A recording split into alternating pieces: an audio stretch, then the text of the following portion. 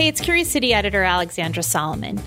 In 1969, there was a famous trial, the Trial of the Chicago 8, also known as the Conspiracy 8 or the Trial of the Chicago 7. The trial pitted anti-war protesters against the federal government. 8 men were accused of conspiring to incite a riot during protests that took place in Chicago during the Democratic National Convention of 1968. During the proceedings, the judge ordered the only black defendant be gagged and chained to his chair. Outside the courtroom, protesters and onlookers would gather. Some chanted to free the men, some came with signs and posters of protest and solidarity. And we got a question about one of these posters. This one has the image of a man with his fist raised in a Black Power salute, and the iconic phrase, "You can't jail the revolution," drawn in huge capital letters written in red ink on an off-white background. Below that it reads, "Stop the trial, free the Conspiracy 8." Someone wanted to know who the artist was, and we thought it was a good question to look into right now, in part because many of the issues that surrounded the trial, police brutality, racism in the criminal justice system, free speech and the right to protest, those are things we're grappling with at this moment. So we put culture reporter Arionne Nettles on the case. She loves to explain history, especially history that happened right here in Chicago. So she went looking for the artist and found herself asking some other important questions about art and protest movements along the way. That's coming up.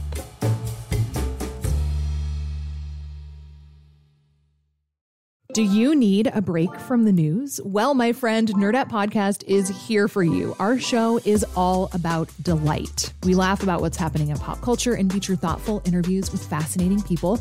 We even have a monthly book club that you can participate in. I could just go on and on about it. I loved this book. It was an experience, I'll tell you that. I discovered authors I had never heard of, and I'm really happy that I did. Come hang out with us. Listen to Nerdette wherever you get your podcasts. Hey, it's Arionne. Okay, so you heard this poster has 2 elements, text and image. The text says, "You can't jail the revolution." And the image is of a raised fist in a Black Power salute. So remember that. I'm going to try to find the artist. But first, I'm going to go back over a little of the history of the trial, because you can't understand the poster without it. And later, I'm going to take a look at the intersection of art and protest movements, how images become a part of these movements and move people to action. Okay, 1968, the year before the trial, was a tumultuous one. And honestly, that's putting it lightly. In March, then Democratic President Lyndon B. Johnson pulled out of his re-election campaign. The Vietnam War was his major initiative, and the anti-war movement was building strength. But this movement is important for what it fights for. Over 20,000 American soldiers had died. In April, Good evening. Dr. Martin Luther King. Martin Luther King Jr. was assassinated. The apostle of nonviolence in the civil rights movement has been shot to death in Memphis, Tennessee. And that caused anger and hurt across the nation and really the world. And in June, Democratic presidential candidate Robert F. Kennedy was assassinated. Major D reported that Senator Kennedy had been shot. So tensions were already extremely high in August when the Democratic Party held its national convention in Chicago. Anti-war activists saw the event as the perfect spotlight to hold their protests. The mayor at the time, Richard J. Daley, wanted a heavy law enforcement presence. He already had a combined force of 20,000 Chicago police officers, federal agents, and federal soldiers when he requested another 5,600 Illinois National Guardsmen. Law enforcement then met protesters with violence in a scene that looked eerily similar to today's protests against police killings. In the heat of emotion and riot, some policemen may have overacted, but to judge the entire police department. An important note here. A report by the U.S. National Commission on the Causes and Prevention of Violence says that police did in fact cause the violence during these protests. But they will never permit a lawless, violent group of terrorists to menace the lives of millions of people, destroy the purpose of this national convention, and take over the streets of Chicago. By the end of 1968, the Democrats had just lost the presidential election. The following year, the new administration, under Republican President Nixon, decided to prosecute 8 individuals involved in the Chicago protests for conspiring to incite a riot, even though the charges against them were unfounded. And they also were prosecuted under a brand new law, which had been passed specifically against black radicals crossing state lines to, quote, incite a riot. Historian John Wiener is the author of Conspiracy in the Streets, the extraordinary trial of the Chicago 8. The Chicago 8 he's referring to are the men referenced in our poster in the phrase, "Stop the trial, free the Conspiracy 8." No one had ever been indicted or charged or tried under this law before. So the whole thing was unexpected, new, and no one knew how these charges would go over. Wiener says the demonstrations were actually organized by different groups of white radicals, the cultural radicals of the Yippie Party and the more traditional left-wing anti-war groups. Bobby Seale, the national chairman of the Black Panther Party, had nothing to do with organizing the protests. The Nixon administration charged Seale as one of the defendants anyway, even though he was only in Chicago for 4 hours. He gave one speech that day and then turned around and went home.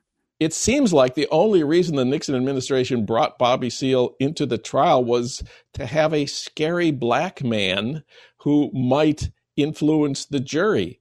Otherwise, he certainly had nothing to do with it. And of course, he was so horribly mistreated during the trial that eventually he was severed anyway, and there ended up being 7 instead of 8. And that brings us to the other phrase in our poster, "You can't jail the revolution." It's from a famous speech by Fred Hampton, who was chairman of the Illinois chapter of the Black Panther Party in the late 1960s. In the speech, Hampton is talking about Bobby Seale being on trial. Bobby Seale is going through all types of physical and mental torture. But that's all right, because we said even before this happened, and we're going to say it after this, and after I'm locked up, and after everybody's locked up, that you can jail revolutionaries, but you can't jail a revolution. Knowing all this history, my first thought was to reach out to the Black Panther Party to see if anyone there could tell me about the poster's artist. I asked a group of Black archivists called the Blackivists to ask them on my behalf. Neither group had any idea about who the artist might be. My next move was to hit up some archival collections. I looked up other posters with the phrase, "You can't jail the revolution." It appeared on a lot of posters from that time period, and I saw a very popular one created by an artist named Emory Douglas. He is an activist who was responsible for guiding the Panthers' visuals for decades. He oversaw the party's newspaper from 1967 until it ended production in 1980 and is known for his bold, graphic illustrations. The Black Panther newspaper was known for having posters on the front and back covers, so I thought Douglas might have been the artist. Colette Gator is a professor of Africana Studies and Art and Design at the University of Delaware.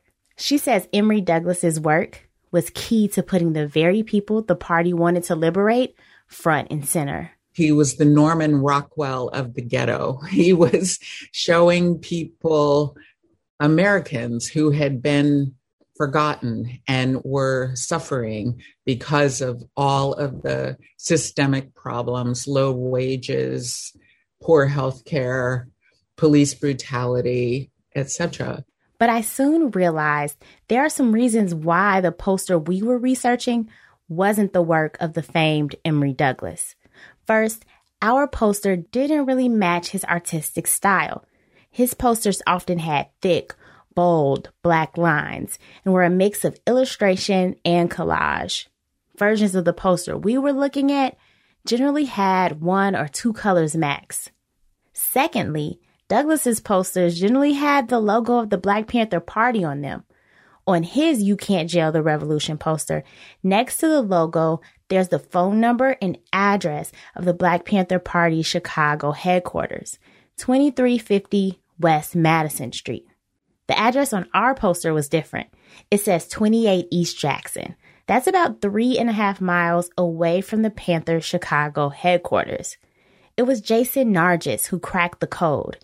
He's a Northwestern Special Collections librarian, and he dug into the archives for me. Eventually, I came upon a letter to the editor from 1969 in the New York Review of Books. And there's a group that they call themselves the Committee to Defend the Conspiracy. And that group included some prominent writers and intellectuals, Norman Mailer, Noam Chomsky, Dr. Spock, Susan Sontag, some really noticeable names. And so they wrote this sort of call saying that the Anti-Riot Act, which is what they were using as justification for the trial, was un-American and unconstitutional, and they called for support. And if you wanted to make donations, that is the address that they gave. So Nargis was able to successfully trace the address back to this group of activists who commissioned it. And he found an archival collection at the University of Michigan that had one of these posters. I saw that in 2008, the curator, Julie Harada, put together an exhibit for the 40th anniversary of 1968, because that was such a, tumultuous, pivotal, important time in the 60s in the country's history. And she is quoted as saying that this poster is her favorite thing in the collection. So I reached out to Julie Harada, curator of that collection. And while she couldn't tell me who the artist was behind the poster, she said something that really changed my perspective on what is actually depicted in it. I spent so much time focused on the words by Fred Hampton that I didn't realize the image I was staring directly at. So the graphic image of the man holding his fist up is the image of Tommy Smith. Along with John Carlos, those two won the Olympics in 1968. They're both American athletes and both African American. When they were standing on the podium in Mexico City to receive their medals, they held up their fists. The right glove that I wore on my right hand signified the power within Black America. The left glove, my teammate John Carlos wore in his left hand, made in art, my right hand to his left hand, also signify Black unity.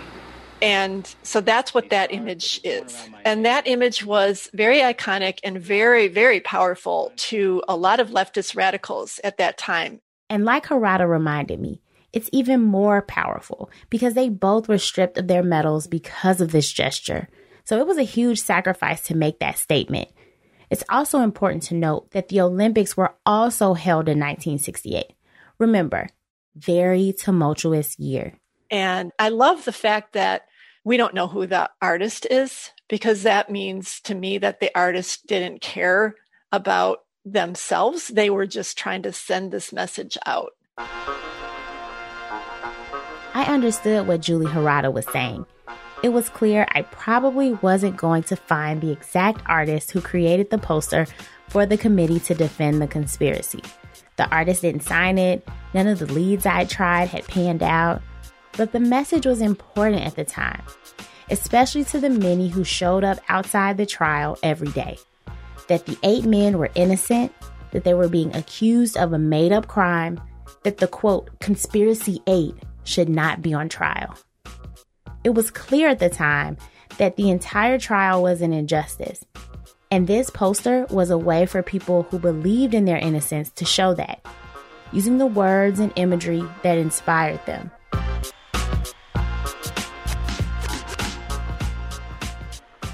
And that made me think about how important art is to protest, about how it's a powerful tool in sharing messages, garnering support, and motivating people to take action.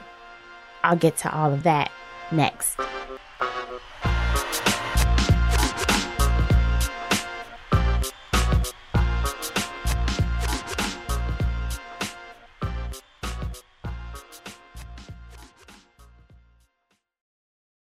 Do you need a break from the news? Well, my friend, Nerdette Podcast is here for you. Our show is all about delight. We laugh about what's happening in pop culture and feature thoughtful interviews with fascinating people.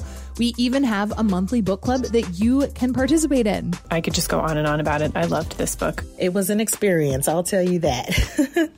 I discovered authors I had never heard of, and I'm really happy that I did.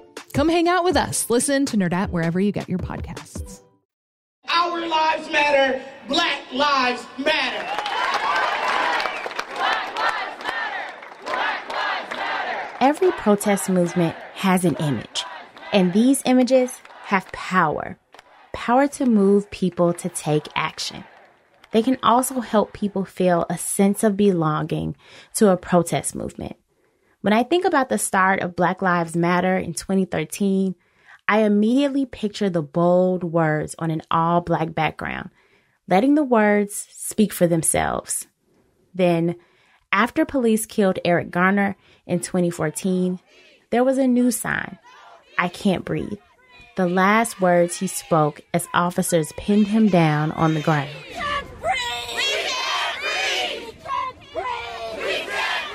And even going back to 1968, when I think about striking sanitation workers in Memphis, demanding higher wages and safer working conditions, I think about the iconic "I am a man" signs. The red letters are all uppercase and placed on a white background. The word "am" is underlined and emphasized. These images were on my mind as we talked about Olympians Tommie Smith and John Carlos, and the iconic image of them on that podium, with their arms raised, fists up. So I wanted to understand more about how that image has been used. It turns out it's been a large part of many movements, even before it was known as a Black Power salute. Colette Gator, the University of Delaware professor, says the gesture has grown to be a universal sign. In the 1910s, it was used as part of the labor movement and was first used in 1912 by a crowd of striking workers in Budapest, Hungary. Well, I have done research into the raised fist. The raised fist was started by workers, and it was started by white people, the raised fist. Yeah. And it is a universal symbol of resistance. So I don't think anybody can claim ownership to that. She says how we influence each other is a testament to how art can be shared by people who have similar goals. The other thing to keep in mind is our current ideas about appropriation and copyright. They are contemporary, because back in the day, like in the 60s, there were a lot of underground newspapers, and a lot of them borrowed art from each other. For example, Emory Douglas made posters that were appropriated by Cuban poster artists. I believe they credited him, but they used his artwork. And especially at that time, adapting art to spread key messages aligned with what the Panthers were doing and what the resistance movement was all about.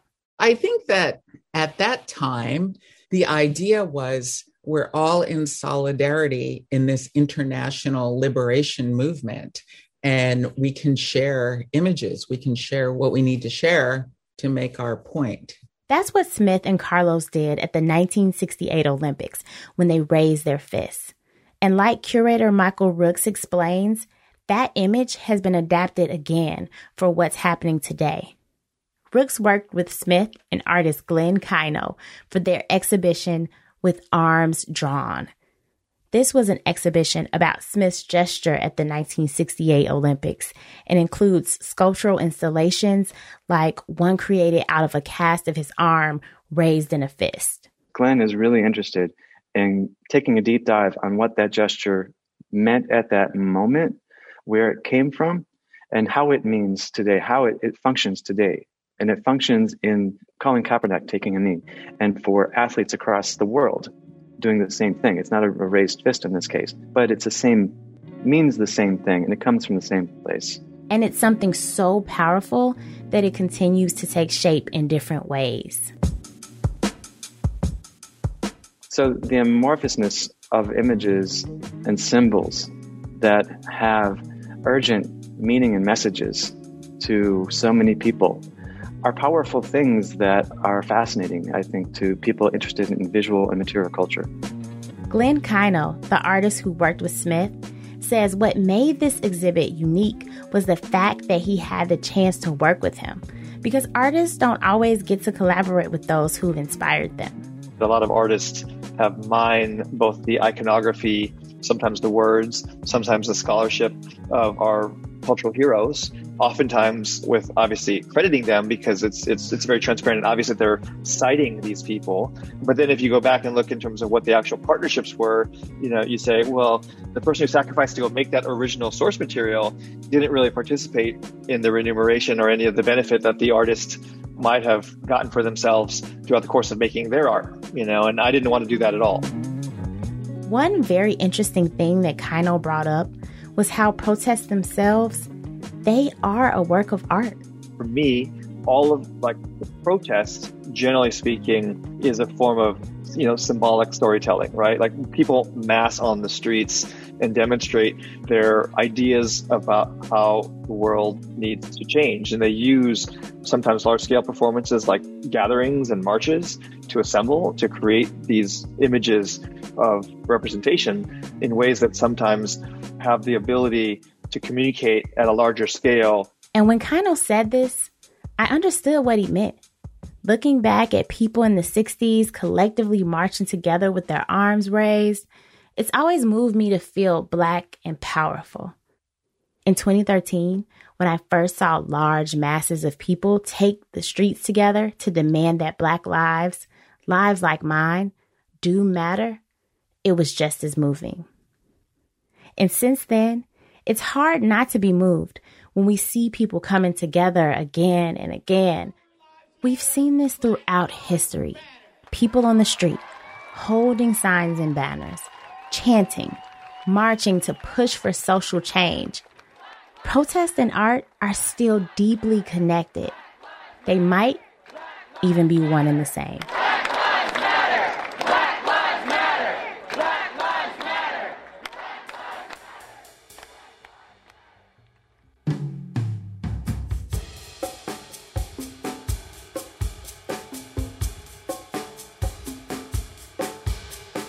Thanks so much to Arionne Nettles for her reporting for this week's episode.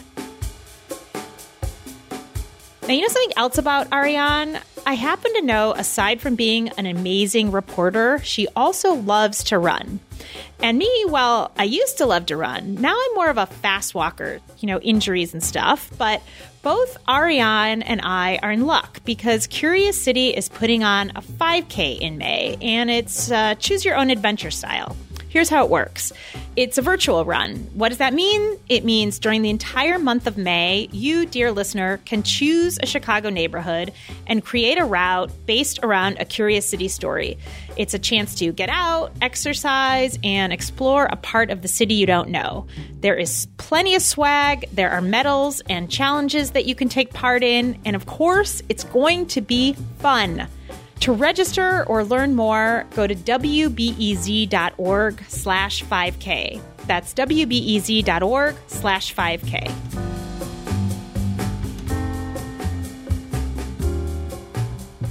Today's episode was reported by Arionne Nettles, lecturer at Northwestern University. Curious City is produced by Joe Dassault and Stephen Jackson. Monica Eng is our reporter, Maggie Civet is the digital and engagement producer for the team, and Natalie Dahlia is our intern. Curious City is supported by the Conant Family Foundation. I'm Alexandra Solomon. Go register for the race.